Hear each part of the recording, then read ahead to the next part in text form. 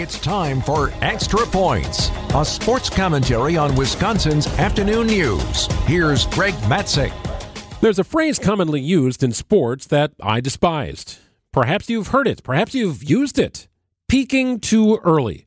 It's a phrase fans use to knock another team's ability to sustain success, and one you'll likely hear used between now and the end of baseball's regular season.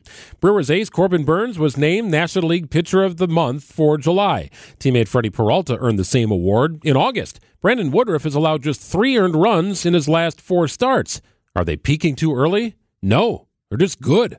The Brewers are the only team in baseball where one of 3 pitchers could make a case to take the mound for Game 1 of a playoff series.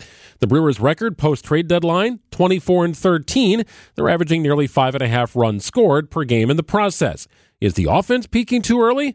Well, answering yes to that question suggests you have no confidence in the Brewers' ability to produce runs in October. The Brewers aren't lucky to be atop the NL Central. The Brewers aren't riding 1 or 2 players into the final weeks of the season this season.